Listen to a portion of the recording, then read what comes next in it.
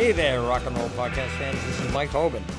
Welcome to Rat Tales, the podcast that brings you the music and stories of the Boston rock scene that grew out of the mid-'70s at the Rat and some of the other hellhole joints, each with their own sick charm.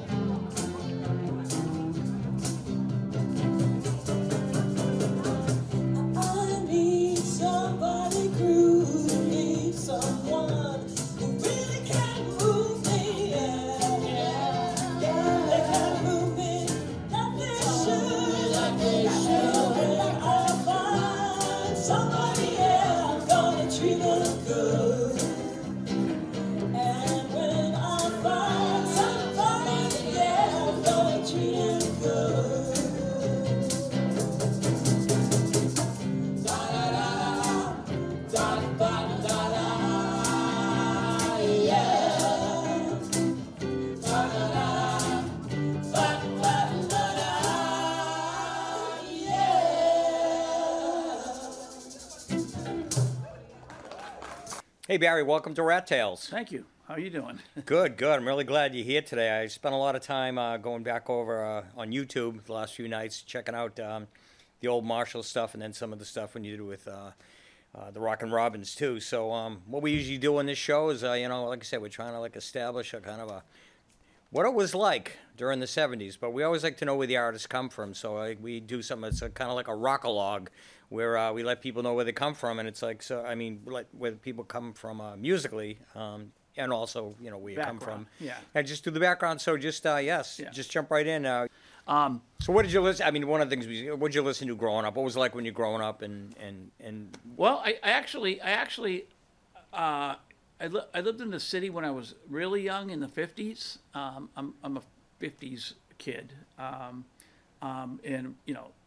saw some of the original Elvis on TV and stuff like that in real time. My mother was a fan of Elvis, so she, even though when Elvis hit television, I would have been about 5 years old or 6 years old. But my mother would have let me stay up for that because she liked him. We lived for a while in the Bromley Heath projects in Jamaica Plain. I know those. I found out years later that was the first integrated public housing in the city of Boston, and we moved in right when they integrated, and when they were new. My mother would typically buy records in Dudley, Dudley Square, which was only about, less than a 10-minute walk from Bromley Heath. So I remember going to record stores when I was very young, at 5 years old, 6 years old, 7 years old, and there were completely black folks record stores. So my mother was enough into black music that she would buy some of that stuff. Like she might have tended to like the doo-wop groups more, than maybe Little Richard. Little Richard might have scared my mother. But my mother was pretty hip musically. I think Little Richard scared a lot of white people in her early own way. on. She was hip. She played piano and she could sing, and she did. She never professionally sang, but she sort of borderline amateur, semi-professional. She was in choral groups that performed in public and stuff, at least. And so she knew how to sing harmony. So she would teach, and this goes for at least one of my sisters and two of my brothers too. She would learn us. I came from a family of 8, so that's quite a bit, quite a range of ages and which actually helped in band days because we'd have 2 or 3 generations of kids that we could appeal to when we were playing gigs.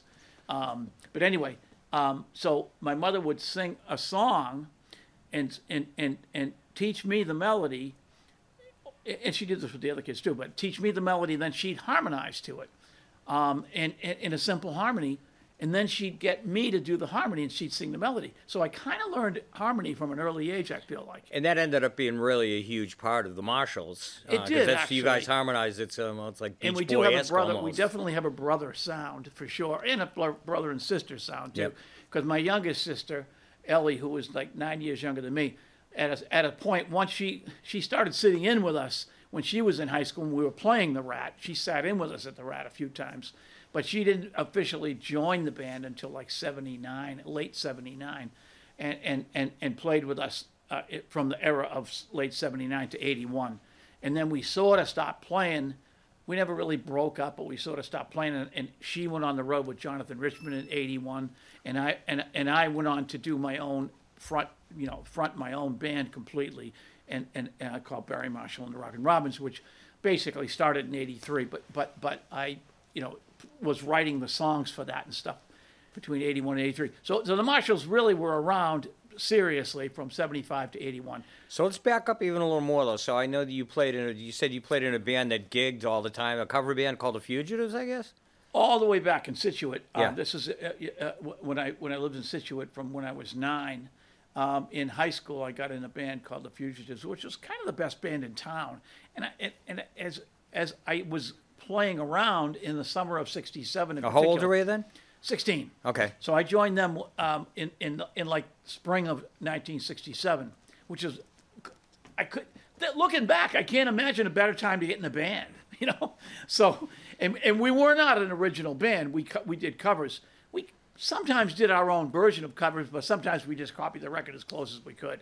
But I remember thinking at one point, we were probably the best band for about 5 towns around. We were good enough to be playing both college mixers, which none of us were over. Like, I think the oldest person was 17, and I was 16, and the drummer was probably 14.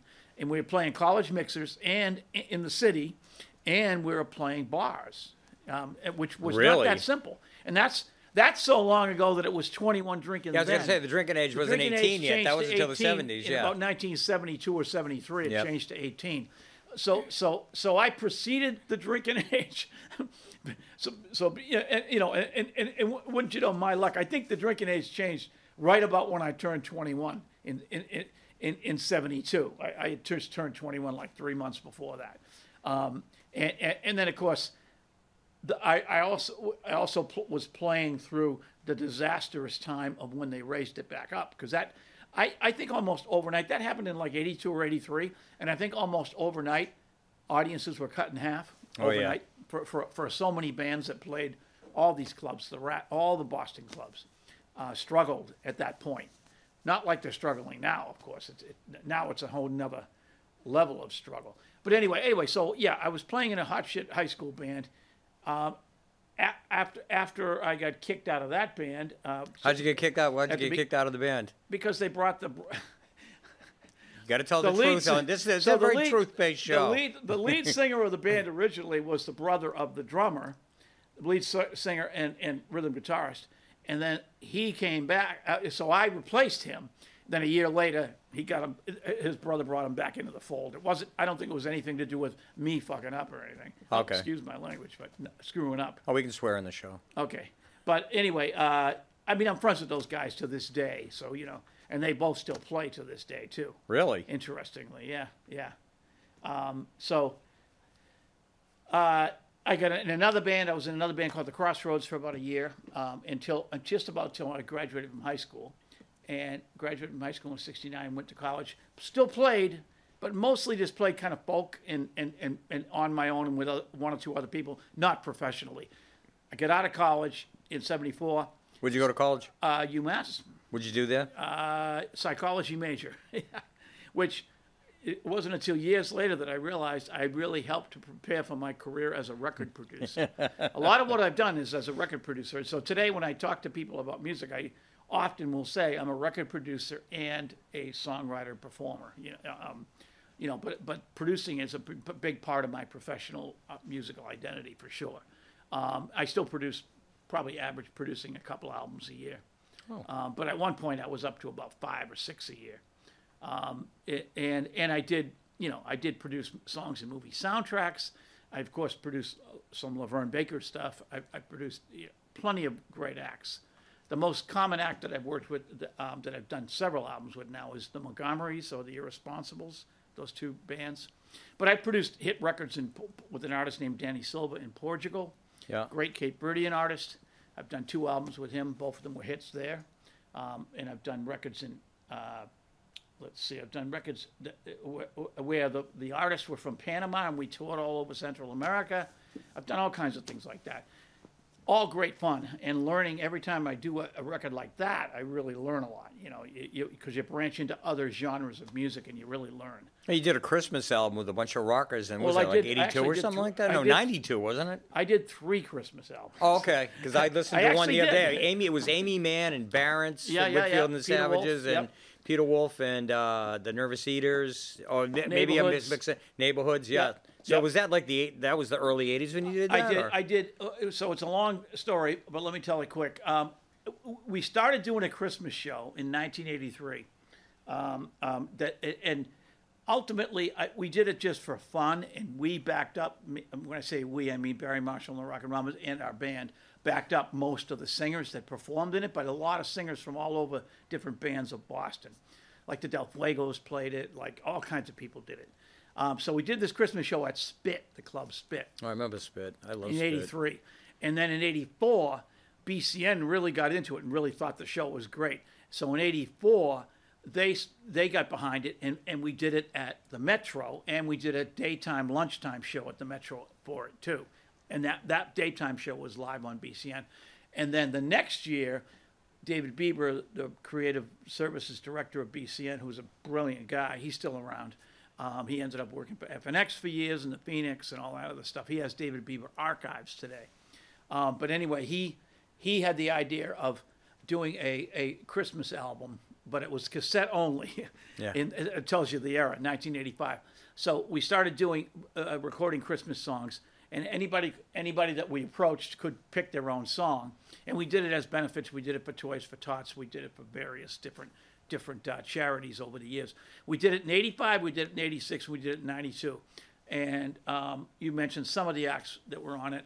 Also, of course, we did a Marshall's track on it.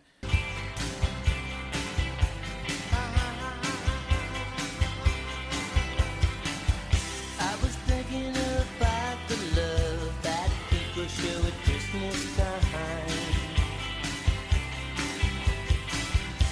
And wouldn't it be great if that good loving wasn't left behind? People say this Merry Christmas, it's good to be alive. I remember this December, day number 25.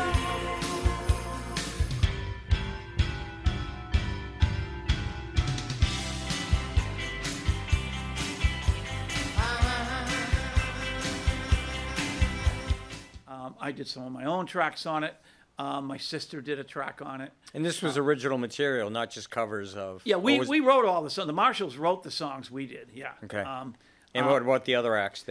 Some of them, Peter Wolf did a kind of blues, if you can imagine, a sort of an acoustic blues version of Silent Night. That's what he did.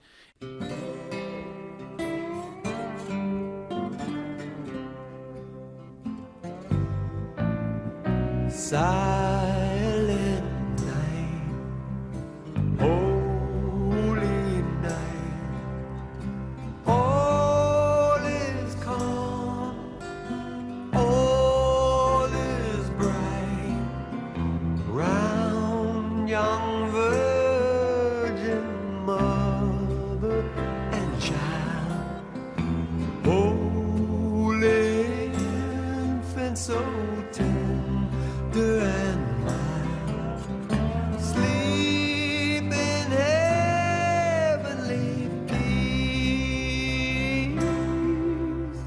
sleep in heavenly peace.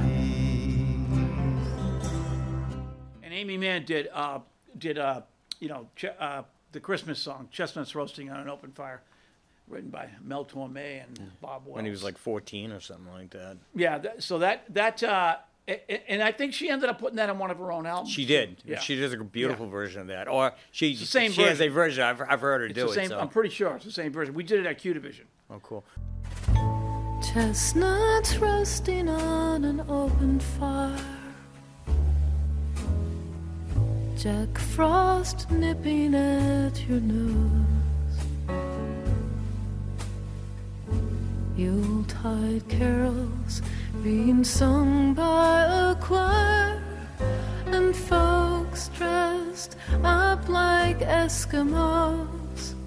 Everybody knows a turkey and some mistletoe can help to make the season bright.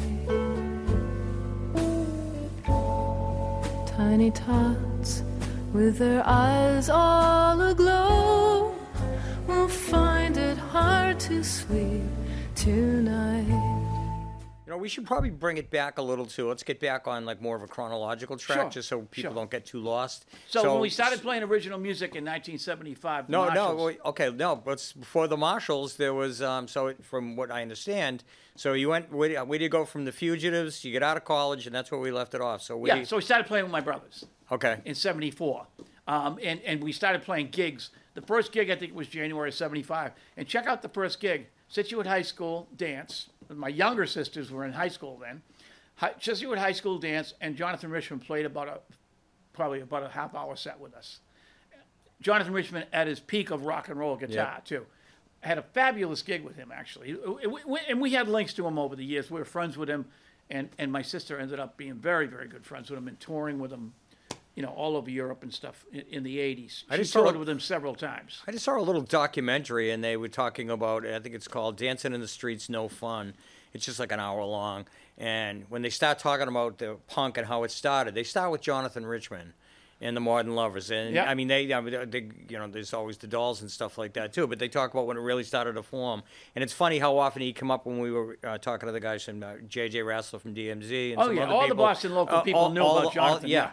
And they all were influenced in some ways by him. We actually did a recording with him. One of the Marshall songs he plays lead guitar on. It's Okay. quite wild. Very garagey Which one? sounding record.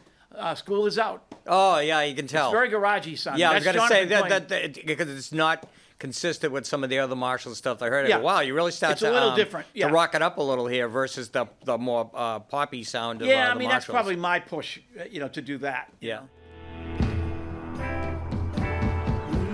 Waiting all winter, waiting all spring.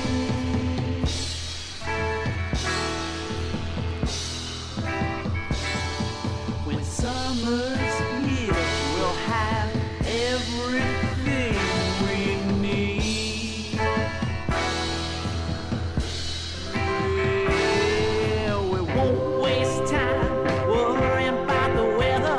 We're too busy cruising around, getting chicks together, yeah.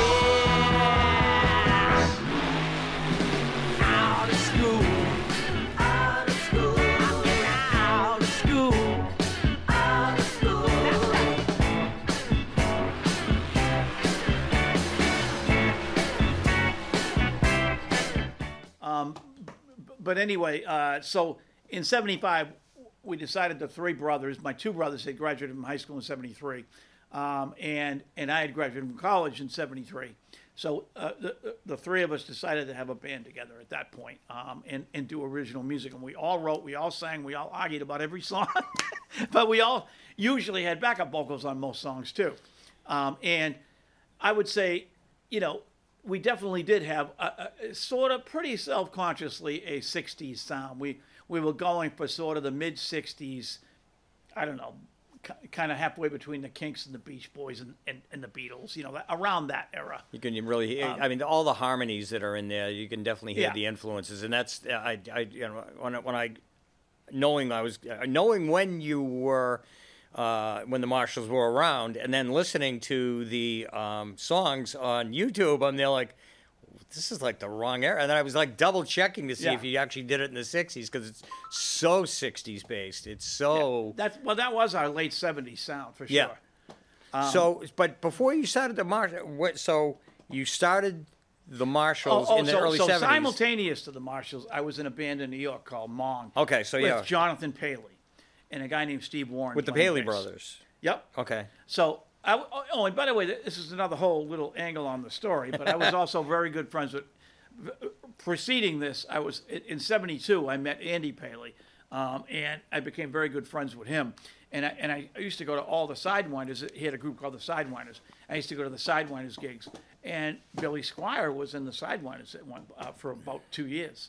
So at one point, one of my minor claims to fame is I was sort of a roadie. I didn't consider myself a roadie, but very occasionally, turned into more than occasionally, I would be helping them carry their equipment in and out of the places. And where is this? Is it in New York? Around Boston. Around Boston, okay. Yeah. And in fact, we did a show in Nantucket that was almost like a road trip because you have to do the whole long ferry. Oh, yeah. 3.5 hour ferry. But anyway, so I helped Billy Squire set up his amp a few times. Oh, that's funny. But I learned a lot from just being around that band a lot, because I learned about the songwriting process, and I learned about a little bit about the recording process in that era. But mostly I was The learning Sidewinders, you mean? about about how to have a band and how to be a good songwriter for a band. Yep. So when we first started recording in '77, I got Andy and Arthur Baker to produce us. Both of them went on to become fairly famous producers. Arthur Baker ended up doing New Order and all that stuff, and a lot of classic stuff, actually. And Arthur Baker was one of the biggest producers of the '80s. I mean, he did the 12-inch. I'm a big fan of New Order. He did the 12 inches mixes for Springsteen and Cyndi Lauper and everything. All those kind of records. But anyway, one of the first from the records he ever best. did was with us. Oh, really? Yeah, and Andy and him produced us on 6 songs in '77. We recorded at Intermedia Sound, which was the predecessor studio that became Synchro Sound that the Cars bought. Okay, so you're hanging out with the Paley brothers and the Sidewinders, actually. Yeah. And this is in Boston. Yeah. And then you're kind of learning the thing, and simultaneously, you and your brothers are Start writing songs. but Yeah. you're not necessarily gigging. And so, how does this all fit in? And then Mong, you said it was about a year long that you did that. Yeah, actually about 7 months in New York. And mostly played CBGB's and a club called Max's Kansas City. And we played probably, I think we played CB's more than 30 times. And I think we played Max's about 4 times in that era. And we played a couple of other oddball clubs like On the Rocks, ones I can only halfway remember. But in that era, it was kind of a walk in the wild side for me too, because we were playing like bars run, that were lesbian bars that had rock and roll. Yep. Bars run it was a whole new, a whole new aspect of life that I was seeing Right. at that point in New Especially York. in the early 70s, yeah. Yeah. So anyway, so we start recording. We started playing clubs like the Rat by '76. So I just want to the Mong stuff. So let's the talk, Monk stuff. Let's We talk never a little bit recorded. about that. We played a whole bunch of gigs in a short amount of time, and I really enjoyed the experience. And I ended up hanging out with the Talking Heads and stuff, and getting to know them a bit in that era, and played gigs with we opened for Television a whole bunch of times. Yep. And keep in mind, in CBGB's in 1976, the headliner would do Thursday, Friday, Saturday, And so if you were opening for them, which we were for television, which is one of the big headliners of CBGB's at that point, it would be 2 shows a night. So our first set opening would be about 11 o'clock, and their first set in the first show would be about 12:30, get over by about 2. We'd go on at 2:15 for our second show. They'd go on at 3:15 or 3:30 for their second show. Wow. That was the time frame of those shows. But we did that quite a bit. We also were opened up several times, probably about 6 or 9 times. I can't remember because it would have been in 3-night blocks. Yeah. We played at least 6, maybe 9 shows with the Heartbreakers, too, Johnny Thunders and Jerry Nolan from the New York Dolls. Yeah, the Dolls. And I got my drum set stolen outside of Max's Kansas City at one of those gigs. So Jerry Nolan nicely for the next couple of nights at Max's, we were playing with them, and he let me use his drums. So I played that pink drum set that's on the cover of the New York Dolls album. Oh, cool. If you know what I'm talking about. Yeah, I do. I have the album. He tuned the drums very low, so I was almost getting lost when I would slam on the toms. I couldn't do heavy, fast rolls. I mean, there couldn't have been a more opposite sound on drums than Jerry Nolan and Billy Ficca of television. And Billy Ficca tuned his drums like a jazz drummer, really tight snare, and I mean, he could have been a jazz. I think he might. It's have a lot been. more complex music, television versus Yeah, the I mean, Dolls. it's a different so, yeah. thing. It's a different thing. No, and no, I don't mean any insult at all to No, there Jerry isn't. Nolan by saying that. But his sound was thumps. That's what he did. I actually thought he was a very nice guy. I wasn't a big fan of Johnny. And I didn't interact with him much, but Jerry Nolan I did interact with quite a bit, and I thought he was a pretty nice guy. Yep. They both, of course, came to fairly young, tragic endings. I know. Which that's another thing you learn from the playing in music. Period. If you're really in the music world, a lot of people have short lives. Not always, of course, but more than the general population. I would Booze, say. drugs, rock and roll. Yeah, they're all part of together. what happens. But anyway, I was fortunate in that I had my drug period when I was a teenager, so I was out of drugs by the time I went to Woodstock. I mean, Oh. I had quit drugs by 1969, so by the time I was 18, I quit drugs. So So at least you didn't eat the brown acid when you were there. yeah. So I avoided all the cocaine hell and all the bad drugs that came in those later years. Cocaine, particularly in the 80s. Right. Anyway, so the Marshalls had, so Mong had a short run, but we got a lot of attention, and we did get written up in New York. We were in this, I think we're in the second issue of Punk magazine. We had an article about us. Well, you guys, what was your sound like? Kind of halfway between the Sidewinders and punk rock. We did some of Andy's songs from the Sidewinders that Jonathan loved and I loved too. And we did, I don't know if we probably did 1 or 2 songs that ended up being done by the Paley Brothers, I think. Do you have any recordings by Mong, or do Very, you, very rough on audio cassette that I would not play for anybody, but they're funny to listen to. do the Paley brothers have a? I'm not the Sidewinders. Did they have you? Oh, they had an album. They were on RCA Records. But do they have the songs that you guys did in Mong? I think that 1 or 2 of those songs we would have done, yeah. Okay. So, and I'm just trying to think. The Billy Squier version of the Sidewinders didn't make an album. He joined after that first album, but they recorded a few songs, and one of them came out on this album that I made with Eric Lindgren of a bunch of different Boston bands called the Boston Incest Album. It's not a bad title. It's just that it was the incestuous scene of Boston musicians playing on each other's records, et cetera, et cetera. So that has a cut by the Sidewinders that I managed to get Andy to give us for that. Oh, good. Maybe we can. It's called Streetwalker. It's a great song. Okay. And I think that has both the Eric Rosenfeld and Billy Squier version. So they almost sounded like the Yardbirds at times when it was Eric Rosenfeld and Billy just blanked on Squier. Billy Squier. I just blanked on his name, talking so much. So Billy Squier, yeah. So they both played guitar, but then Eric left after about 3 months. But Streetwalker, that had that version of the band. Anyway, all these bands are great and good in memory. So then what happened with Mong? Did it like Basically, Jonathan, and Andy had decided they're going to go for the record deal as the Paley brothers, and that's why that ended. I still had the Marshalls thing going on all through that. And this time, you guys are just writing. Yeah. You're not really. No. We were gigging by 75. Up here in Boston. Yes. So, and by the way, the Marshalls even played New York too. Not all the time like Mong did, but we played Max's and I think we played Max's in '78, and we played Hurrah, which was known as the first rock disco. But Hurrah was a very hip club in 1979, so we played Hurrah too. I think we played one other place too. But anyway, those two gigs stand out that the Marshalls played. But we started playing the Rat in '76, and by '77 we were kind of a semi-regular opening act at the Rat. We never became a headliner at the Rat. We became a headliner at Cantones, which wasn't as difficult as the Rat to break. So what was so you guys because your sound is so. Let's talk about some of the songs that you guys did early on, because there's a real evolution. If you go just from me being on YouTube last night, I could see it. It starts like very poppy, and then.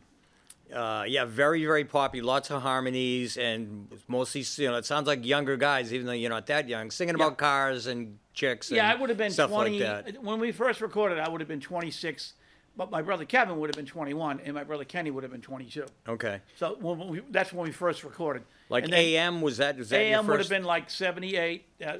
So I would have been 27.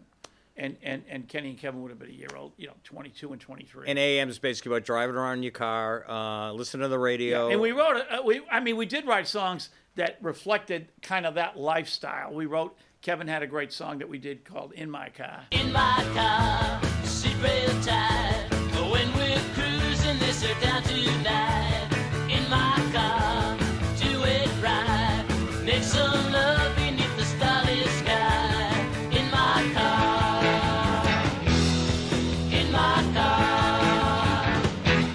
When nighttime comes, we're gonna have some fun. We're looking for action and a little one. Up and down, around this town. I'm so happy with the girl I found. In my car. We can talk of the past and new, and what we can do without all night. In my car.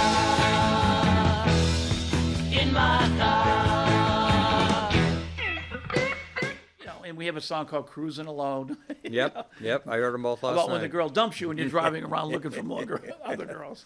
Driving around, blasting radio sounds tonight. If I had a girlfriend, I'd be at home. When I don't, I'm out cruising alone tonight. Yeah, drinking, dancing late at night. Grab my girl, she turned around, started a fight. She don't know what turns me on. I guess I just go cruising alone tonight.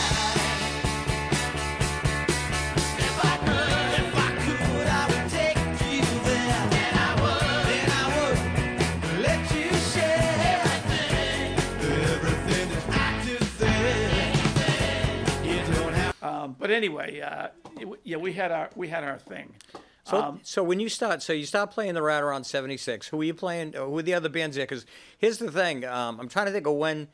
So when DMZ and Ready Teddy and all those bands are Played playing, with Ready Teddy a couple times. and then not Willie. at the Rat, but actually I did shows in Situate at the Dreamwall with Ready Teddy. Okay. But we played with Willie. Willie actually in '75. Most people don't even remember this, but the first battle of the bands that I'm aware of in that scene, a couple years preceding the BCN Rumble, there was a battle of the bands in '75 at the club in Cambridge, and Willie Alexander beat us. Really? Yeah. Talk about two different sounds, though. I mean, your sound is like you're very poppy, and when you think of like the Rat, you don't think of early Marshall sounds. I mean, you later on as your songwriting changed a little. I'll say there were plenty of punk rockers in the scene that didn't dig us at all. Yeah. But you know, and vice versa. There were punk rockers I didn't think, because at that point I'd already been at CBGB's and saw the legendary punk rockers over and over again right next to them. Yeah. You know what I mean? So I probably saw the Ramones 20 times in that 76 period. You know, Yeah. and so I wasn't as knocked out by some of the punk rock bands of the Rat as some people were. But I certainly I love the Nervous Eaters and I love the Real Kids. I mean, I was totally into those bands, and of course I loved the Cars as soon as they were playing there. Right. And the Cars, you know, they were not by no stretch punk rock. They would No. you know, by the time the Cars were playing there all the time, by '77 the term new wave had just come out, and that sort of was how all the bands that weren't really punk that were playing the punk club would just refer to themselves as new wave as a convenient tag to distinguish it. So that's probably what we did too, you know. But you know, the great thing was that all of those strains of music that were happening could exist with original music in these clubs. That was very rare in that era, coming into that era. I mean, I remember very well the early '70s. It was very hard for even a great band like the Modern Lovers or the Sidewinders to get a lot of gigs, because nobody cared about original music in the early '70s. They cared about blues and boogie. Yep. You know, that's what they called it. They called it boogie. You know? And covers, right? I mean, I remember Mostly there was covers, a lot yes. of bands that like even bars like Gladstones. I used So to go you to when I can't was a you kid, can't yeah. exaggerate enough the importance of the Rat, and secondarily the importance of Cantones in terms of establishing a place where nothing but original music. And the same thing in New York. CBGB's and Max's established the scene of original music being the only thing that mattered in a sense.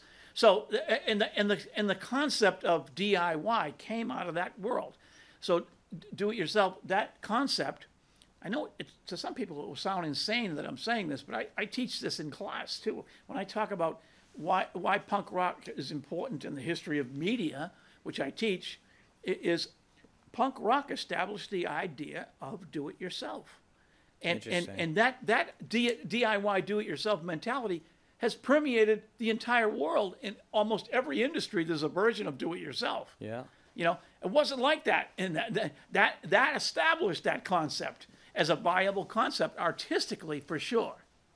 And it's funny. One of the things that I think as we do this show more and I learn more about it, even though I was there, I forget that people did 3 and 4 night stints. You know, you would do the Rat for 4 nights in a row. Same thing. The Cars played Thursday, Friday, Saturday. The Nervous Eaters played Thursday, Friday, Saturday, and they'd have an opening act for every. You know, they'd have 2 shows, opening act all the time. So they'd do 2 sets a night. Each band would do, and to get opening act for some of these people was great exposure. Oh yeah. You know, both in New York and in Boston, I learned that. You know, And Jim Harrell got 2 covers. well, that's right. Jim Howard could do that.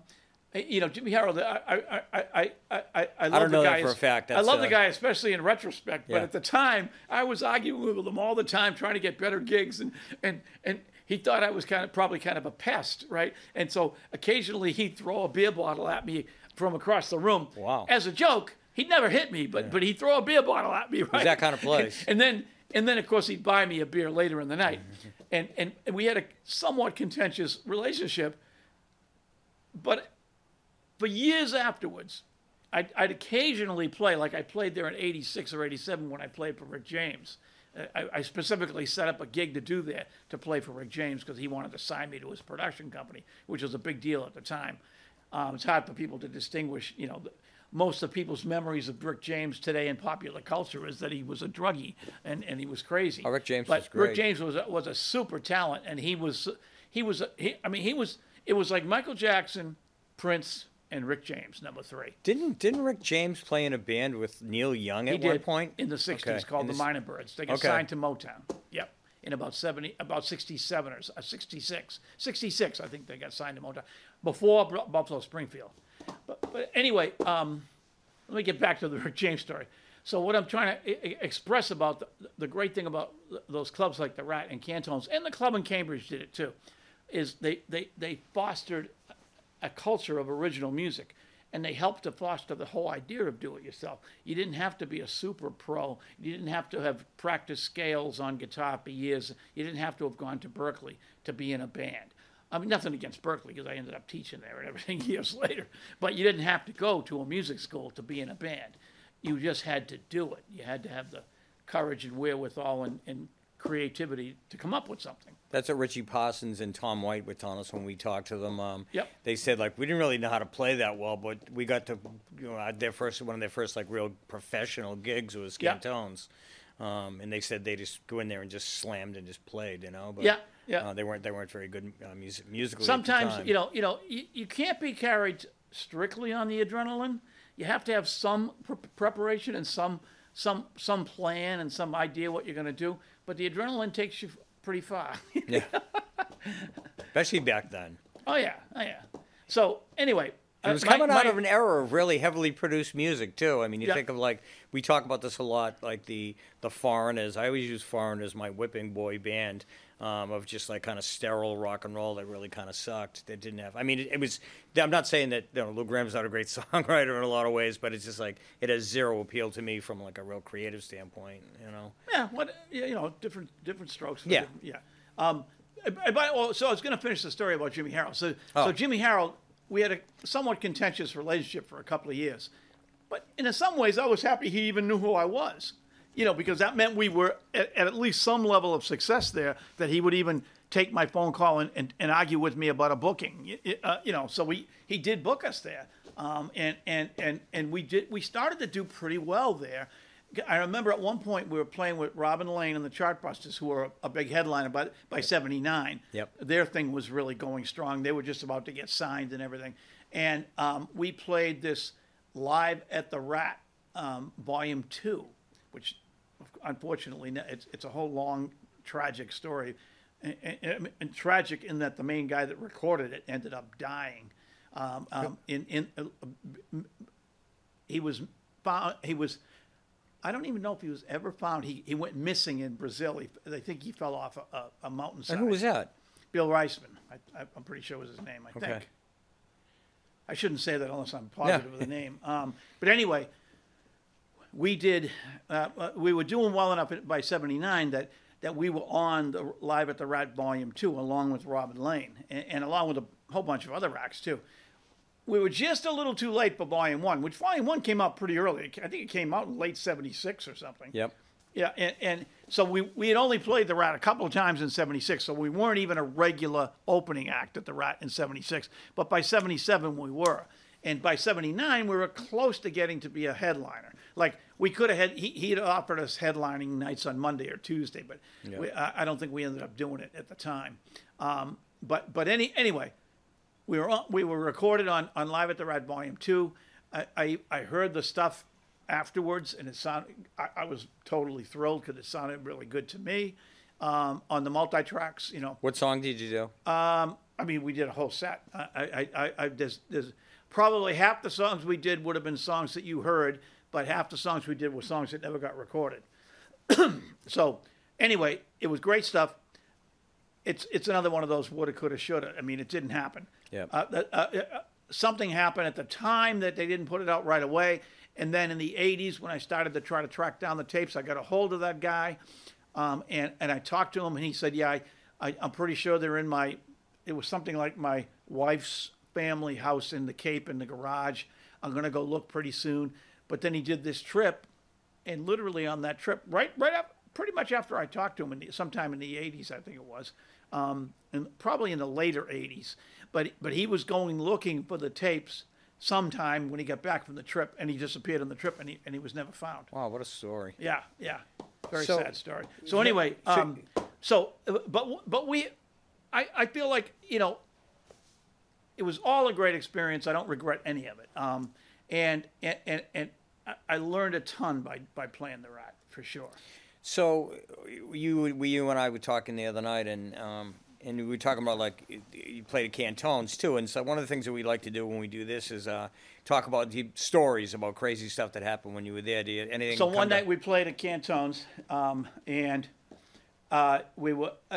Cantones used to have this like mirrored wall in the back, and they had a curtain around it, and we did, unbeknownst to us while we were playing, the curtain somehow lit on fire. I don't know how it happened, but the curtain lit on fire, and a woman I know in the audience. Her name is Rock Joseph or Rochelle Joseph. She's still around. Kind of a heroic figure to me in this situation, in that she had the presence of mind, like nobody on stage knew what was going on. There was literally flames behind us. She had the presence of mind to just run up on stage and say, "Get off the stage!" Just yanked us. And meanwhile, smoke starts pouring out, and the audience pours forward, and people are all getting like pushing each other out of the way.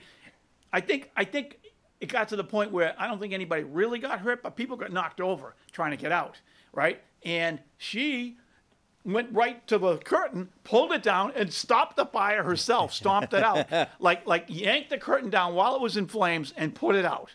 Oh, that's wild. And half an hour later, 20 minutes later, we're back in there playing. Oh, that's funny. So that's a Canzone story. I mean, it taught me the whole thing about the panic of a fire. Even though nobody got hurt really, Yep. but the panic of a fire, people could have really got hurt.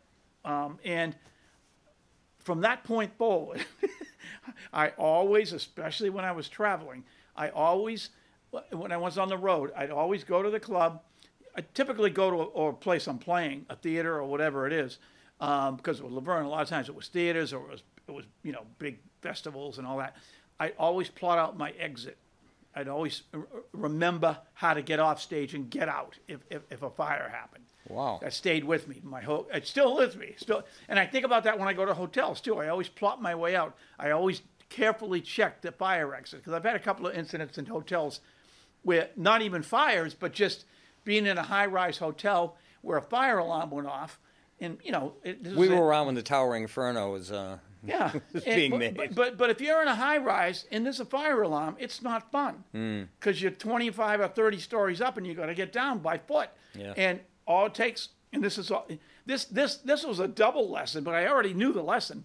But all it would take is when I was in a 25-story hotel and there was a fire alarm. It wasn't a fire, but it was a fire alarm in the middle of the night at like 3 a.m. So everybody's going down this, emergency stairs, the back door stairs, and it's packed. It's going really slow, and I'm thinking, Jesus, this is really a fire. We might all be dead now because it's going so slow. It literally is like a half an hour, and I'm thinking something's wrong.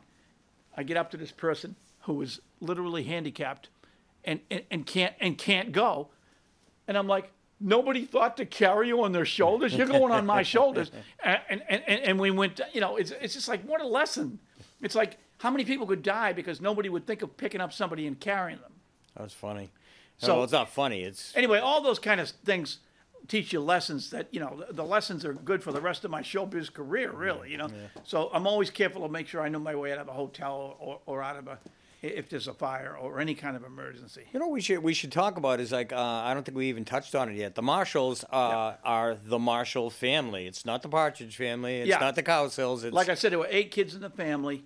I was the third oldest, and Kenny and Kevin were the 5th and 6th. So who's in the band and who plays Was what? me, Kenny and Kevin at first, and then it was Ellie. Ellie was the youngest.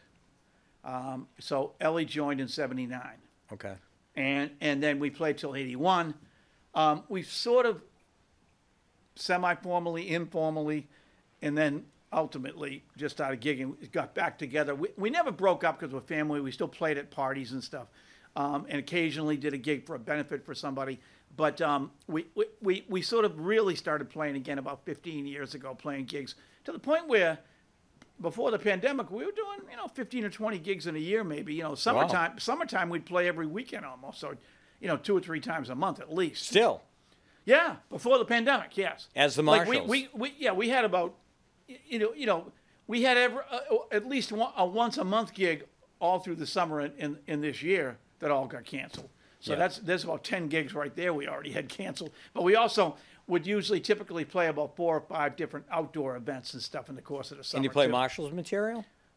We don't play strictly Marshalls. We do a lot of covers too, but we probably play.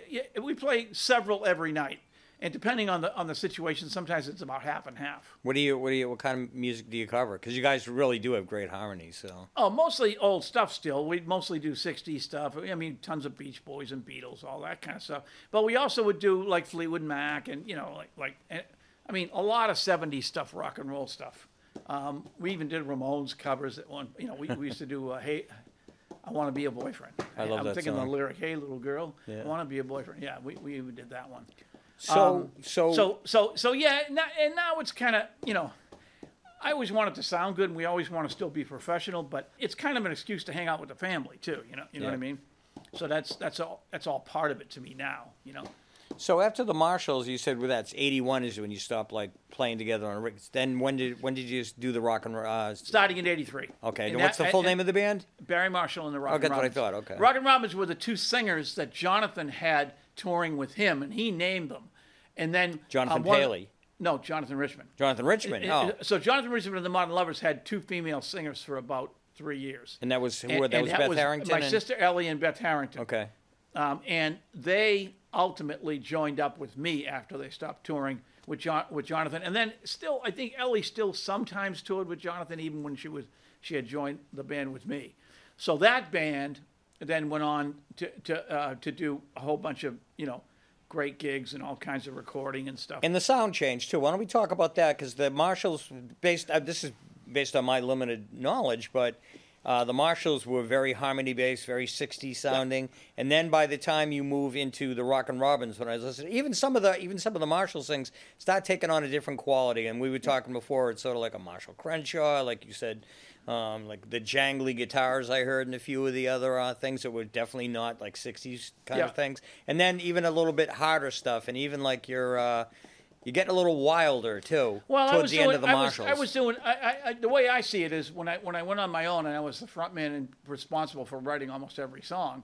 I started working a little bit more in the soul R&B era. That's the way I would think about it. So I'm still using 60s and 70s influences, but they're kind of soul R&B. I mean, I actually had a pretty big influence from Prince at the time in the 80s there.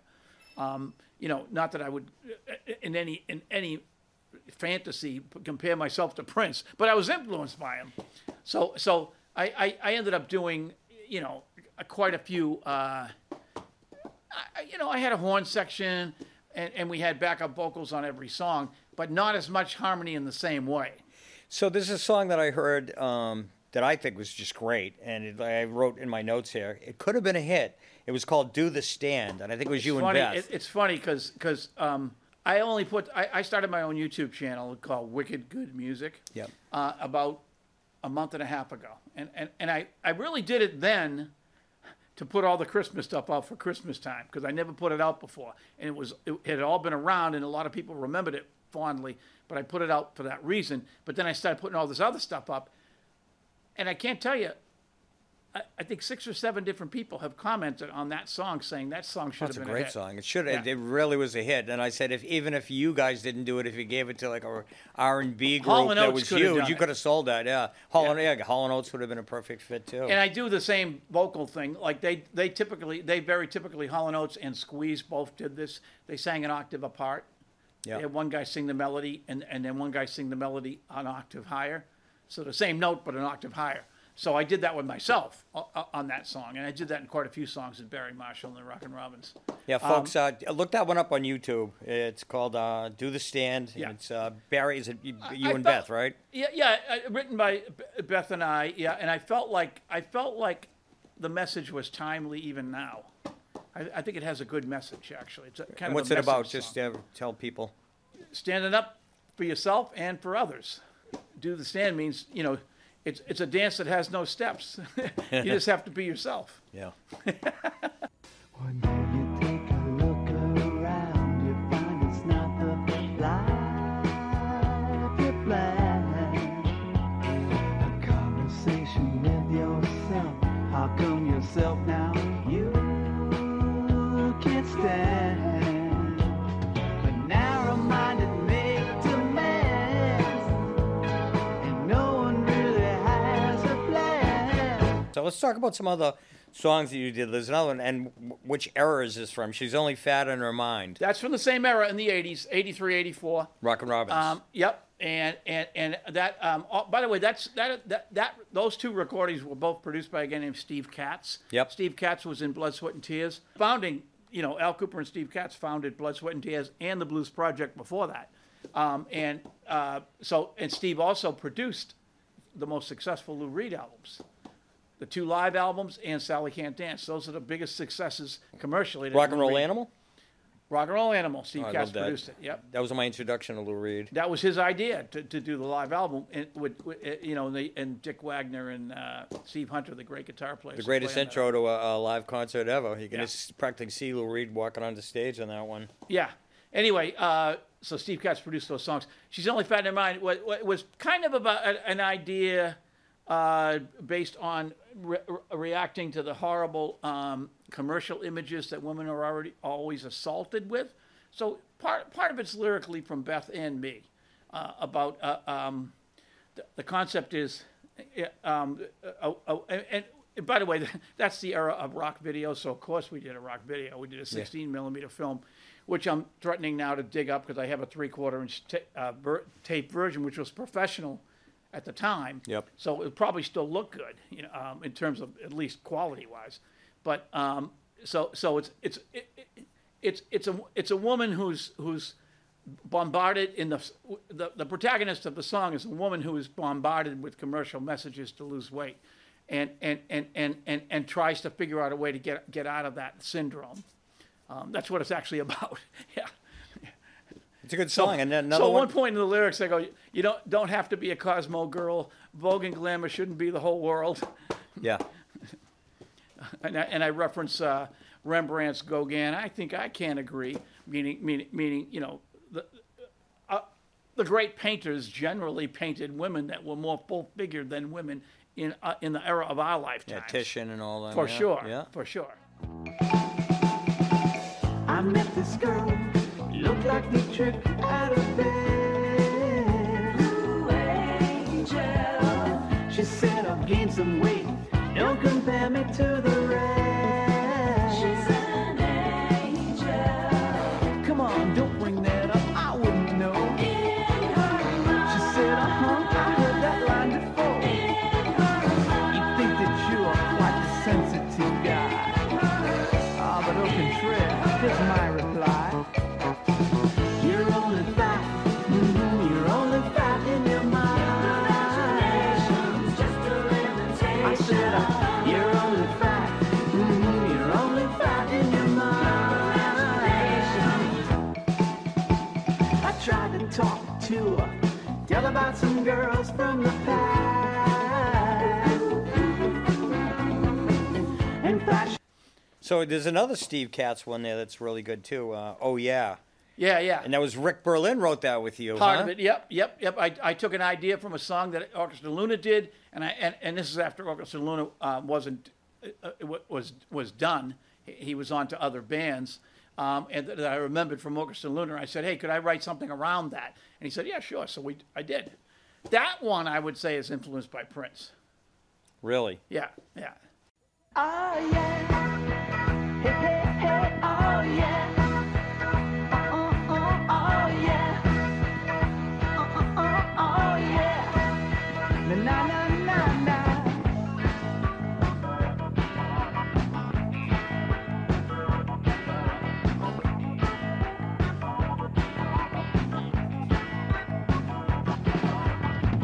I can talk to you till I'm blue in the face.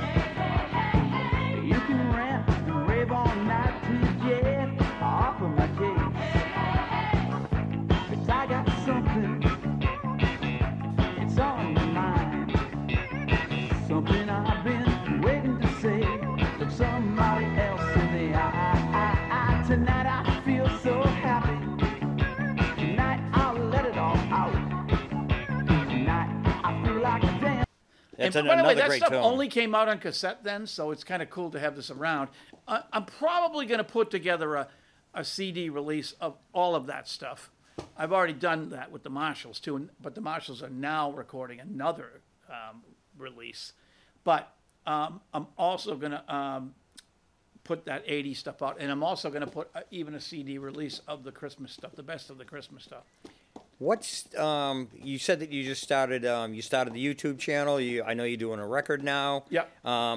What's behind? Is this pandemic fever or is this No, I mean I was hitting this, the last 3 or 4 years. I just realized, I've been thinking about doing a record of my own for years. I produced a ton of records, and I'm like, I got to do my own record, or 2 or 3. So I've got one 15-song one ready to come out in April, but I recorded 2 songs last weekend. I'm recording another couple songs this weekend. Like I already got another album, in progress. So I'm in a bit of a renaissance in my own life, I think. Yeah, artistically. You're right. And when does school go back? 2 more weeks? Yeah, school goes back next Wednesday, and it's online for the first 2 weeks. Okay. And then it's half in person, half online. Oh, okay. So you're going to actually be going in? Yeah, well, yeah. I think I can do the 2 classes I'm doing once a week on this. It's on the same day. Yeah. Okay. But I'll probably end up in there 2 days a week. I have a lot of stuff I do. But anyway, musically speaking, I'm definitely on an upswing, I would say. I mean, I've stayed in it all the way through. I've always gigged on some level with various levels of bands, but producing, I worked on a very high level for the last 20 years or more. So let's talk a little bit. I feel like I did anyway. I mean, I've made records in other countries, and I even made records that were hit records in their countries, which doesn't make you rich, but it definitely pays your way to do it. That's great. I've had the opportunity to work with some amazing people in my career. One of them is named Danny Silva. He's a Cape Verdean artist from Cape Verde, but mostly lives in Portugal. I've made 3 albums with him. I'm going to start working on a documentary on him, and I wrote this song with him. And a lot of my songs tend to be about my own personal experiences, even though I don't know it when I'm writing them. I'm usually thinking about somebody else's experiences when I'm writing them. Then when I look back, I go, Jesus, that was just as much me as it was her or him or whatever. Anyway, so this one's called She Blew Me Off Again.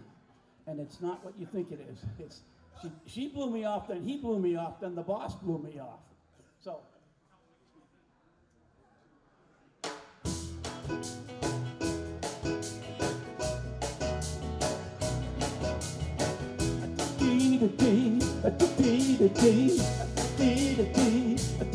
Again.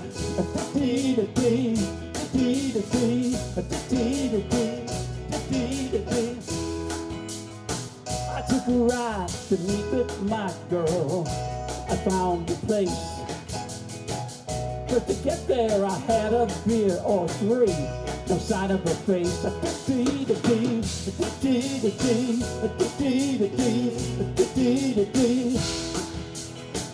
dug through the hose.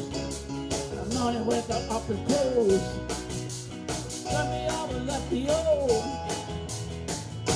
She blew me up again. My so-called friend. Oh, my so-called friend. My good friend Billy left some money too, and then he disappeared. Nixon answered the phone misplaced, as I had feared. Twice. Yeah. He had another nut to compose. The money went right up his nose. The rubber's closed. It blew me off again. My so-called friend. Blew me off again. Blew me off again.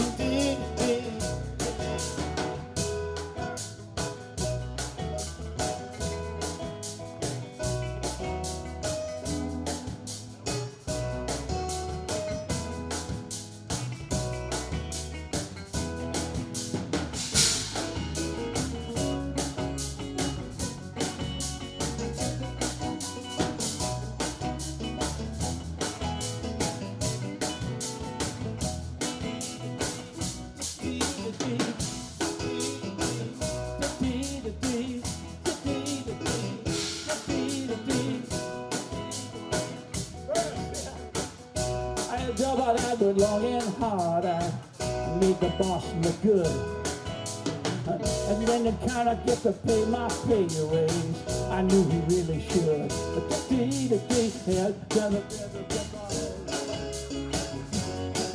didn't show. He left me in the lurch, and so he blew me up again.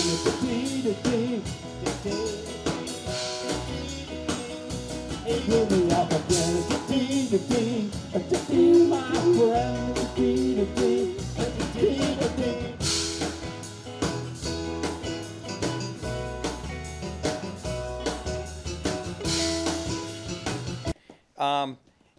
Yeah, I was funny. So last night I was looking at some of the folks that you produced, and when you were talking about videos, I put a couple of Johnson Crew videos on, and they were. I mean, it's got to be from like the early '80s, and they've What's got the this name of the whole song?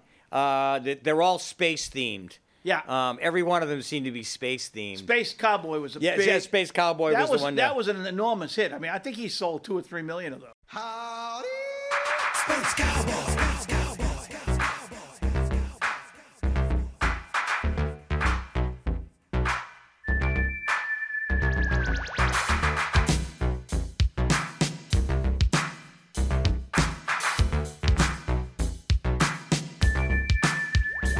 Space Cowboy. He's bad. Space Cowboy. Really, and then Yeah. with the Johnson Crew, there was another one that was Yeah, something I of a played hit, on I a think. Johnson Crew record. I'm on a whole album. I'm playing guitar on several songs on a Johnson Crew. I was very good friends. I'm still good friends with him, but I haven't seen him in a long time. But I was very tight with Michael for easily, I would say, about 12 years. I recorded with him a lot. I did a lot of different recordings. I worked on, and speaking of Prince, I worked on an Apollonia record, and this is in the era of Prince too. We did a 12-inch version, a long version of These Boots Are Made for Walking with Apollonia that was in Purple Rain with Prince. Yeah. You keep saying you got something for me, something you call love, but confess you've been a messin' where you shouldn't been a messin', yeah. And now someone else is getting all your best. These boots are made for walking, and that's just what they'll do. One of these days, these boots are gonna walk all over you. Yeah. Yeah, and I did a bunch of, I typically sang or played on a ton of recordings with him. We recorded some of the stuff with Laverne there. We did this movie soundtrack. Yeah, why don't we talk a little about Laverne Baker, too, Yeah, so and how you got involved with her. Yeah, in 1989, actually it was in 88. 88, I got hired by Andy Paley to help him produce some songs on a movie soundtrack he was working on. He had to do like 18 songs in 3 weeks in 4 different countries and in about 10 different cities. And so one of the ways he did it was he had me subcontracted to co-produce like 3 of them in Boston, and then he had somebody else do some in L.A. And he traveled around and put them together with them, you know. But they prepared them, you know. They cut some of the tracks, and then he came in and did the vocals and the mix. So I ended up working on this movie soundtrack called Shag the Movie. Came out in '89, I think. Yeah, that would have been about right. Yeah, and I did that's how I met LeBurn. So LeBurn and Benny King and Seymour Stein was, kind of behind the idea of having a duet with LeBurn and Benny King, and they had an R&B hit of a duet in 1960 or 61 called "How Long." Oh no, I'm sorry, "How Often." How Often. So they did a duet on "I'm Leaving It All Up to You." It's on the Shag soundtrack, and LeBurn sang a remake of her great hit that Lieber and Stoller wrote called "Saved." I used to smoke, I used to drink, I used to smoke, drink, and dance the hoochie coo. I used to smoke and drink, and dance the hoochie coo. You might know it from Elvis. Elvis did it in his comeback special in '68. Elvis covered, I think, 8 different Laverne songs over the years. Really? Yep. And always said she was great, so Laverne was fine with it. I used to smoke, I used to drink, I used to smoke, drink, and dance the hoochie coo. I used to smoke and drink and dance the hoochie coo. Oh yeah, but now I'm standing on this corner praying for me and you. Well, I used to cuss, I used to fuss, I used to cuss and fuss and boogie all night long. I used to cuss and fuss and boogie all night long. Oh yeah, but now I'm standing on this corner. I know right or from wrong. My mind, that's why I'm saved. People, let me tell you about a kingdom come. You know I'm saved. And I think she had even met him once, somewhere along the line. But anyway, so Laverne and Benny, and Benny also did a version of Every Day I Have to Cry. It's a period piece movie, takes place in '62. I think it's right on the heels of Dirty Dancing that movie was made. It was called Shag? Shag the movie. Shag the movie. Because they found out in England that shag meant something else. Exactly. It's a dance. The shag was a dance in Myrtle Beach, so in South Carolina, in the beach culture of South Carolina, North Carolina, and Virginia, like Virginia Beach to Myrtle Beach. There's a beach culture that had this sound. It's called beach music, but it's not surf music. It's R&B. It's soul music. So Interesting. Laverne and Benny were both stars of beach music. So they love, to this day, there's people down there that have jukeboxes in bars that have all like R&B from the 50s and 60s in the jukeboxes. So anyway, we were doing these 3 songs. So I got to work with these 2 great singers, and it was a fabulous experience. And I, became pretty friends with both of them in the course of doing it. But Laverne, I stayed in touch with, and I convinced her to do a whole comeback. Partly by I pitched her to do a song in the Dick Tracy soundtrack, which I became aware was in the offing, and Madonna was going to become the musical director when she became the star, when she got hired to star in the movie. She was going to be in charge of the music, which meant that Seymour Stein was in charge of the music with her, because that's the record label she was on, Sire Records. Yep. So, in a sense, Madonna was all of our bosses for this movie soundtrack called Dick Tracy. So I pitched the idea of Laverne doing so the concept of Dick Tracy's music, at least, was all 30s sounding music, 30s music, but all original new songs for it. Right. So Andy Paley got a bunch of songwriters that he had worked with in the past, like me, and a lot of other people around town here. He was already living in L.A. at the time, but he still had a lot of contacts in Boston. And so several of us wrote some songs in that soundtrack, including me. So, and that ended up becoming probably the biggest money-making one thing that I did in the music business. That song's made me probably, I don't know, over 20 grand for sure. And that's an original song? Yeah. I wrote it with Doc Pomus, a legendary songwriter, the guy that wrote yeah. Viva Las Vegas, Save the Last Dance for Me, This Magic Moment. Doc Pomus. What's the name? Legendary What's guy. the name of the song that you did? Slow Rollin' Mama. Slow Rollin' Mama, and Laverne sang it. That's right. That's right. I wrote it with Doc Pomus. I wrote a few songs with Doc Pomus.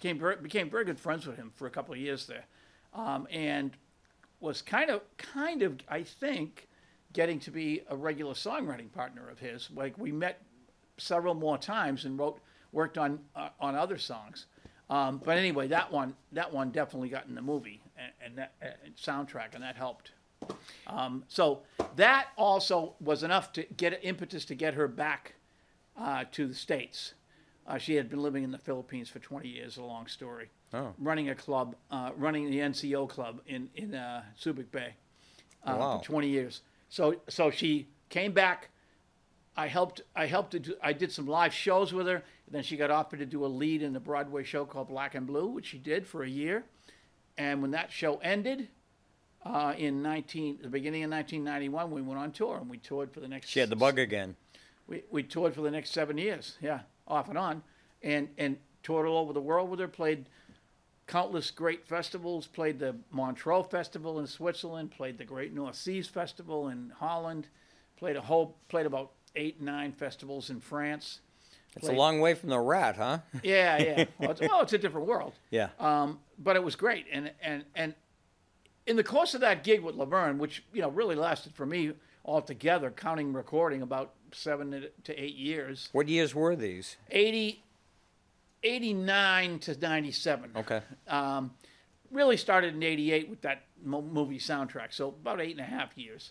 But anyway, in the course of that time, I probably played with or met and hung out with almost half the people I ever idolized in music. Right from Cab Calloway, I met him. Wow. I didn't play with him, but to B.B. King, I played with him, hung out with him, met, had a great time. And I mean, just countless people. I can't even begin to tell you all the people. But Benny King and Laverne were an example of that, and then because I was with Laverne, and the musical director and basically band leader and stuff, that put me in a position to all these people that grew up idolizing Laverne and all these black people she was a huge part of their music growing up. All of them I got to meet and hang out with, so it was fabulous. Laverne just did everything you can imagine, Second woman in the Rock and Roll Hall of Fame. Oh, really? Yeah. Interesting. So I did the Rock and Roll Hall of Fame with her. We played the induction dinner. Really? I was in the same mic with Bonnie Raitt. It was pretty good. Wow. And right after we played, so playing with Paul Schaefer's band and all kinds of great stuff. I mean, I played with Laverne. I played with that band about 6 times, I think, altogether. Now, the latest iteration of Barry Marshall is now you teach at Emerson, but you don't teach music. You teach film? Mostly in film, yeah. In film. I started out teaching music business stuff there, and I was going to get into recording stuff there, teaching, but they kind of drifted away from they definitely drifted away from a music recording program into a sound design program, meaning sound for film, basically. Sound and a little bit of music for film. But they don't do a music recording program anymore. So, I basically, it's one of those things, like I did enough writing about film when I was young. Like I wrote for the Real paper, I wrote film reviews, and I wrote sometimes music reviews and sometimes theater reviews. I did enough of that in the 70s that I knew that period stone cold. So I worked my way into it. I've been teaching at Emerson part-time for 20 years. So over time, I started to figure out, well, I have a background in this kind of, I could probably teach film history. And I did. I worked my way into it. I had written about it a lot when I was young, so I had just enough credential, Yeah.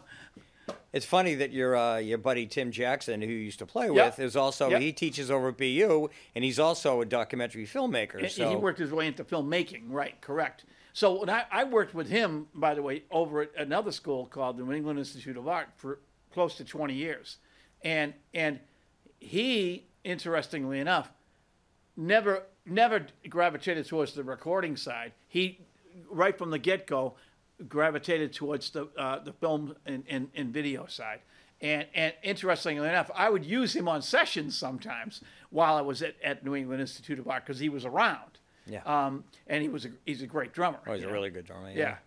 So he was the drummer in Barry Marshall and the Rockin' Robbins, Oh, I did not know that. Yeah. I saw the one clip, but I didn't know if it was just you guys doing a gig together. Or Yeah, if he was... no. He played. I interesting. Played from between 83 and about 87, I played a lot of gigs with him. A lot of gigs. He usually had at least 1 or 2 other bands going on at the same time, at least. Well, he still plays. He's played in for years in the Band that Time Forgot. Band Time Forgot yeah. was shit. And that started probably at the tail end of Barry Marshall. That started in the late 80s. But anyway, Tim also played with me with Laverne. He went on a 6-week European tour. He played a lot of those festivals in France and Switzerland and everything. Oh, that's... And Larry Ludicky, that was also in Band that Time Forgot, played with me and Laverne. What did Larry play? Larry plays organ. Oh, okay. Yeah, and piano and any keyboard. I actually, believe it or not, Larry Ludicky was also in the Sidewinders in 1973. Oh, my God. It's amazing. So, what's your biggest? What's the best thing that happened to you in the music industry? Without a doubt, working with Laverne Baker for sure, because she was a great enough singer and a great enough artist that no matter what happened, if I fell down on stage and didn't get up, it would still be a great show. Yeah. No matter what happened. So it made the job of musical director and band leader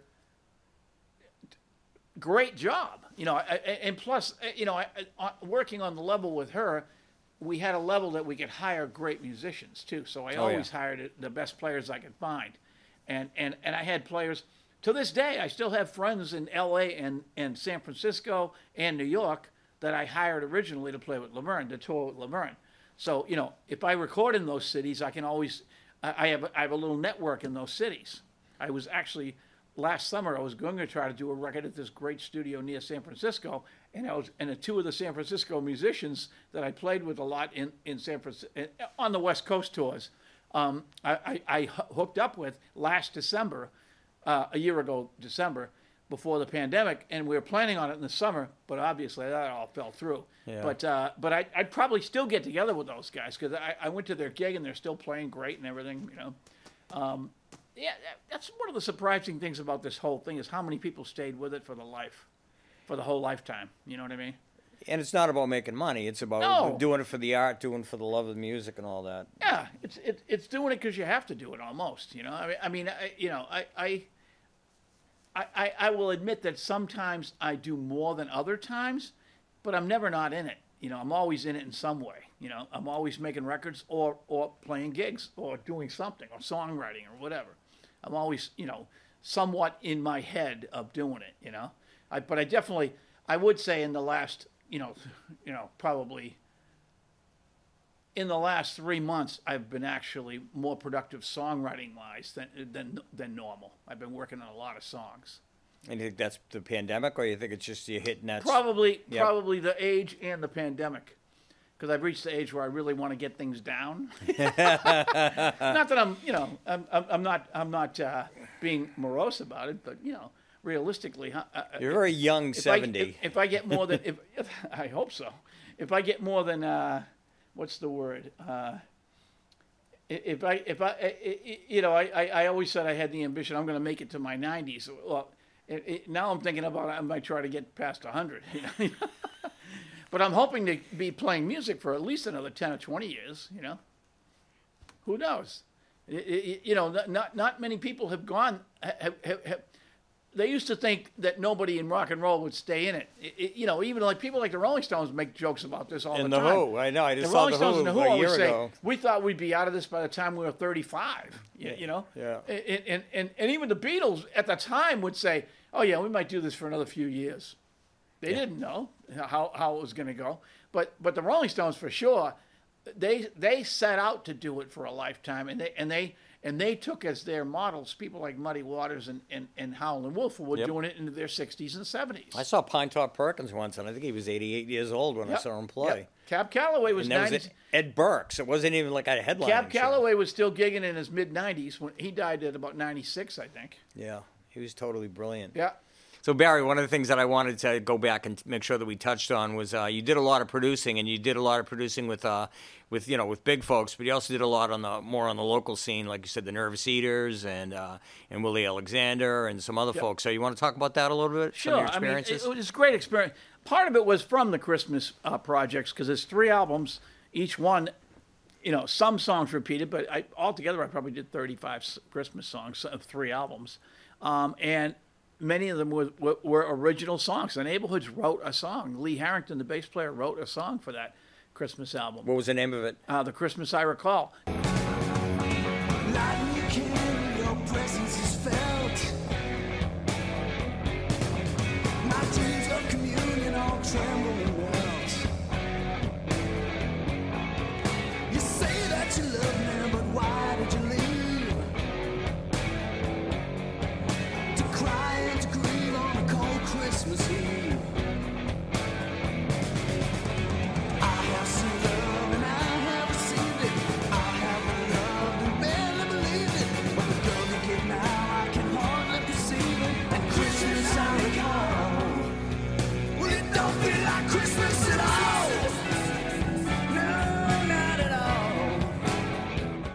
just recently got played on Carmelita's podcast, Bay State Rock, like the day of Christmas weekend or whatever. Yeah.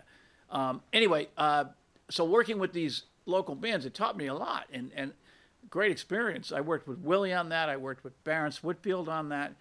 Worked with, of course, Wolf and Amy Mann, but also other bands like Adventure Set and Down Avenue that were big bands in the 80s.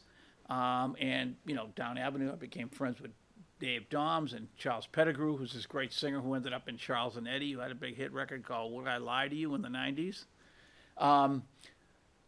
Anyway, a lot of them were real good collaborations, I felt. I felt like I brought something to it, but I also thought they were themselves.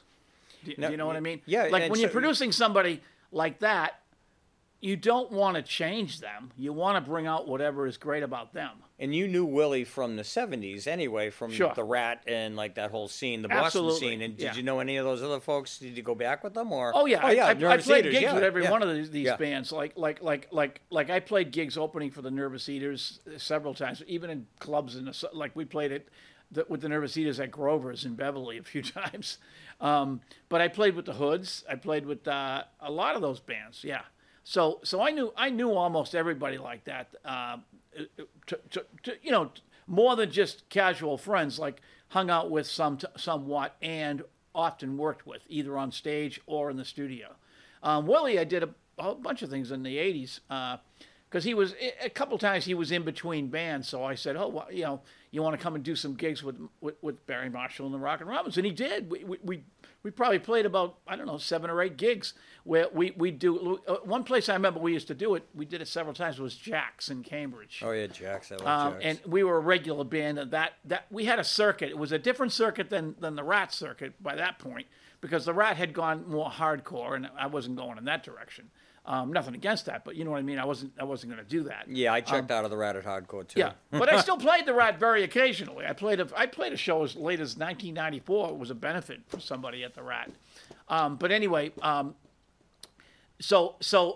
Willie, we played a bunch of shows where we learned a set of Willie. We learned about 8 songs or 10 songs, and we played a half-hour set with Willie at several gigs. I advertised it and everything, and it worked out really well. I also recorded with him on other projects on that Boston Incest album. I think there's like 3 songs where I'm either singing backup or playing or something with Willie. Do you know what those songs are? He had a song that Eric Lindgren wrote called "In with the Outs," and what else? That's on that album. There's a few. I mean, the song he did on the Christmas album was "Santa Claus Is Coming to Town." Really? Yeah. Willie Alexander and Yeah. Santa Claus. You better watch out. You better not cry. You better not pout. I'm telling you why.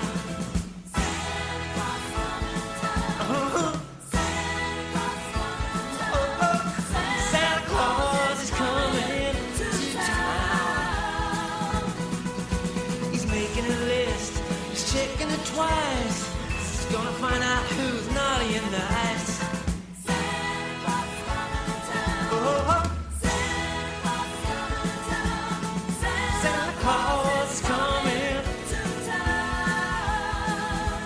We even sing on some Eaters recordings that were done later in the 80s.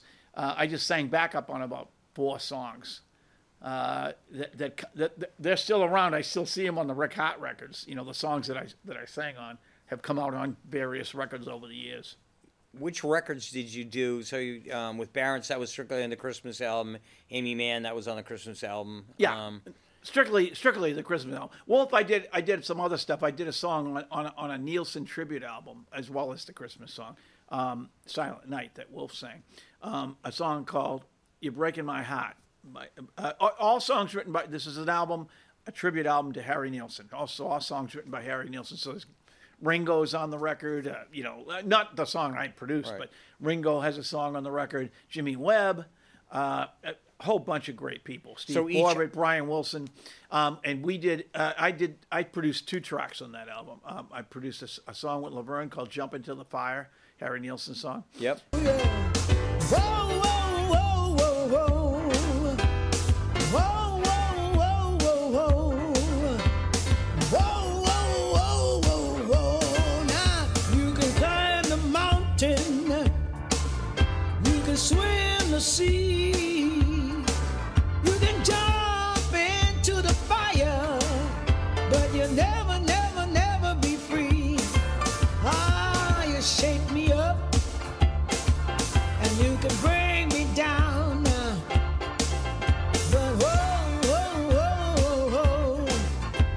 I did a song, Harry Nilsson song called "You're Breaking My Heart." You're tearing it apart. So, F you. That's the one that I did with Wolf, and I think that came out I think that came out great. And I think it really works. It's different. It's different than Harry Nilsson's version, of course. Well, you're breaking my heart. You're tearing it apart. So fuck you. I'm going insane. There's no one to blame. So fuck you. All I wanna do is have a good time. I'm the you, yeah. You wanna boogaloo? You run down the train, then have a dance or two. You're breaking my heart. You're tearing it apart. So fuck you. Oh yeah. Each artist worked with their own producer to do, and then they compiled everything on the record. Yep. Okay. Yep. You didn't all go in with one producer and do the. So Nope. you produced them, Nope. and then they got submitted. Yep. So Interesting. I even helped, organize. I suggested. I'm friends with a singer named Steve Forbert, great folk Yep. singer. So I suggested him to somebody, and that was involved in organizing it, and sure enough, he's on the record too. I didn't work with him on it, but I tried to make the connection to get him on it. And of course he's a tremendous artist, so he doesn't really need my connection, but I at least brought to their attention that he'd be a good choice for the record, and they agreed. So He's another guy that's been around forever. Oh, right? yeah. I remember Oh, yeah. him on like WCAS in Cambridge, I think. Yep. I think. I could be wrong. He was making. Yeah. He was in the original CBGB's world. I just missed him in that world when I was playing there because he got to New York. I think right about when I stopped playing there. I think he got to New York at the end of the summer of '76, and I stopped playing around somewhere in the early summer of '76. So he got to New York, I think, in August, and he started playing CBs by I think by January, February of '77. So he was playing CBGBs in the middle of all the punk bands with just an acoustic guitar, and somehow he pulled it off. And that's how he sort of got going. Yeah. And that's not all he was doing. He was playing Gertie's Folk City and all those folk clubs too. But he became kind of a. I remember people just considered him what a ballsy guy. He came in there with an acoustic guitar and played gigs at CBGB's right in between the Ramones. You know what I mean? Wow, that's wild. Yeah, but he did that. Was he a local guy? Is he from here? No, he's from Mississippi. Okay. Yeah. So I knew him because he was friends with Jonathan Richman, and in the course of touring, things happening, I met him with Jonathan recording one time, and I became good friends with him for quite a while. I'm still friends with him, but I just don't see him that often now. But for a while there, I used to stay at his house in New York and everything, and we did a lot of stuff together. But he's a great artist, great songwriter. Yeah. But he's on that album. Have you ever watched a moonbeam as it slid across your window pane, or struggled with a bit of rain, or danced about the weather vane, or settled on a moving train and wonder where the train has been, or on a fence with bits of crap around its bottom, blown there by a wind who searches for the moonbeam, who was last seen looking at the tracks of the careless window beam. So there's a lot of bands over the years that I did get to work with that I really appreciate, and I hope I brought something to it as well. I should probably tell. I didn't really tell the Rick James story fully. I should probably do that story because that's a great rat story. Okay, go so back. Rick Let's go- James, yeah, okay. Rick James, and this is in about '86, I think, and Rick James, I met, and I had a conversation with him, he was kind of amazed that because he was semi in disguise, like he had all his hair under a hat.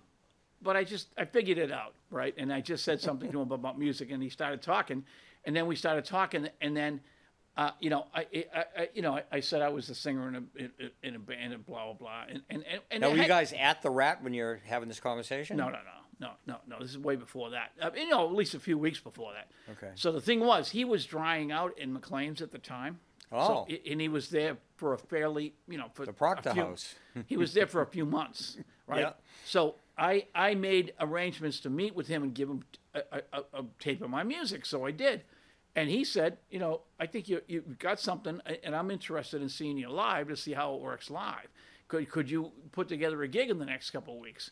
And I said, yeah, I'll definitely, I'll put together a gig. And I put together a gig within a few days at the Rat on short notice. Like Tim Jackson was playing with another band, and he got me on the same bill just as a favor. And we ended up playing. So Rick James came to the gig. And coincidentally, nothing to do with it, you can see this on YouTube. Dana Hersey. You know who Dana Hersey was? Oh, God, yeah. Okay, so he had that Channel 38 show. The movie show, right? Yeah, he had a movie show for years, but he also had this crazy kind of like walk around talk show where he'd walk around to different places and interview people and just, create a little commotion in different places. And one of the nights he happened to go to the Rat was the night that Rick James came to see me.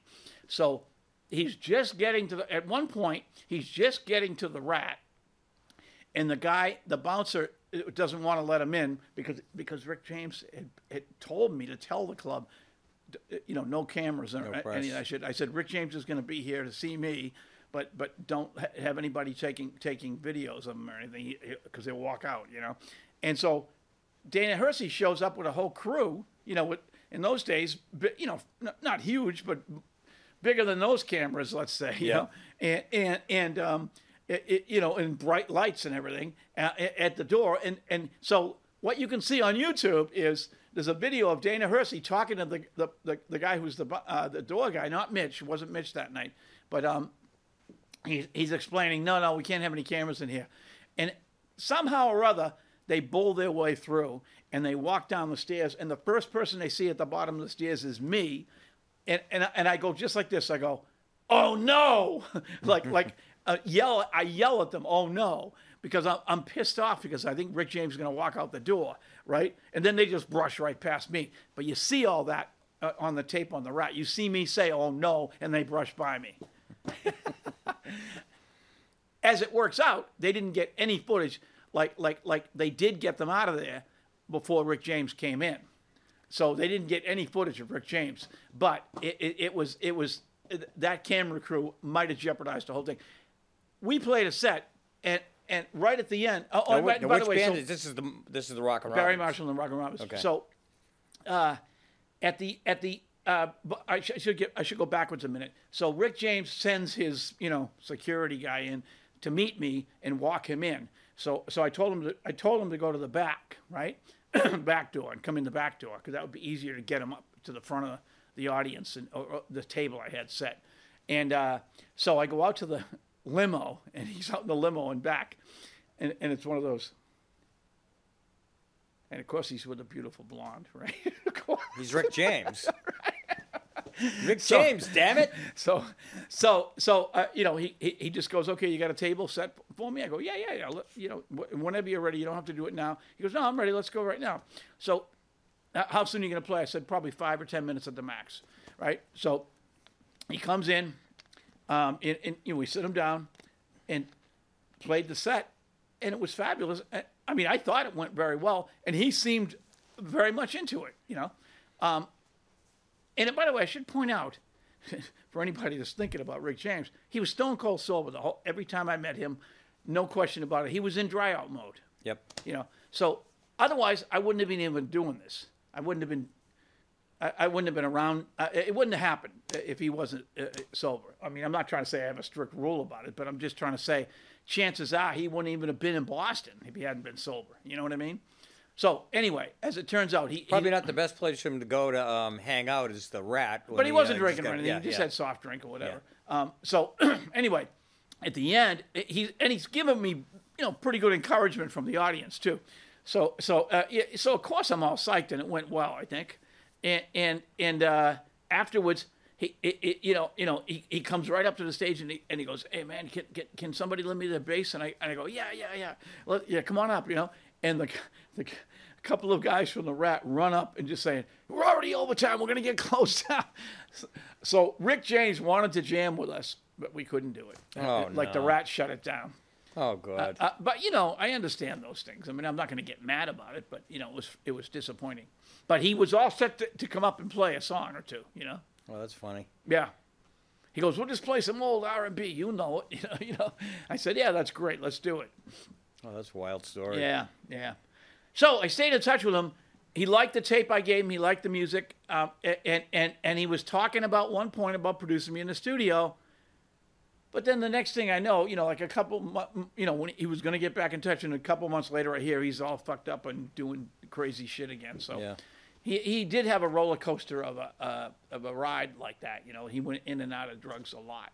Oh yeah, it was a shame. Like a lot of people in the business. And I would never pretend to know what's going on with somebody really. Like in that situation, unless you really know them well, and even then you don't always know everything that's going on. But just the fact that he was interested in me, and he was a guy of such accomplishment and talent, and he produced hit records by other people too. Oh yeah.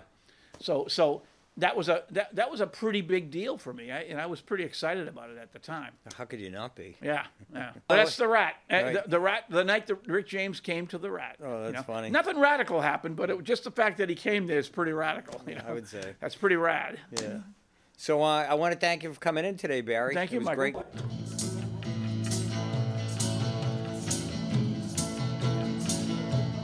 In my car, sit real tight. When we're cruising into town tonight. In my car, do it right. Waking up beneath the starlit sky. In my car. In my car. When nighttime comes, we're gonna have some fun. Looking for action and a little one. Up and down, around this town. I'm so happy with the girl that I found. In my car. In my car. We can talk of the past and now, and what we can do. We've got all night. In my car. In my car.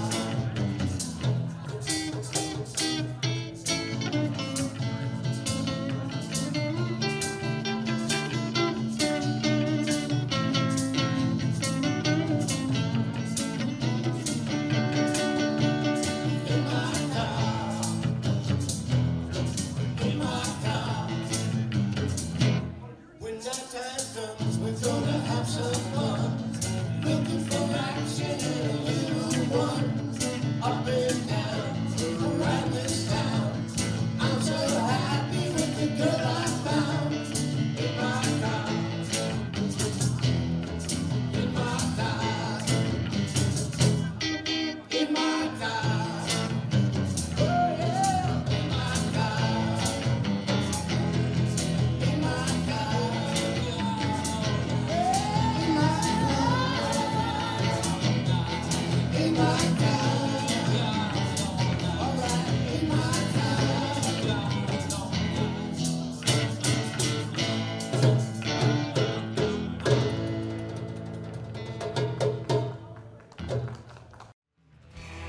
Thanks for listening to Rat Tales, Boston Rock Stories. Rat Tales is produced and directed by Lenny Scaletta and Mike Hoban, with a huge thanks to Medford Community Media in beautiful downtown Medford, Massachusetts.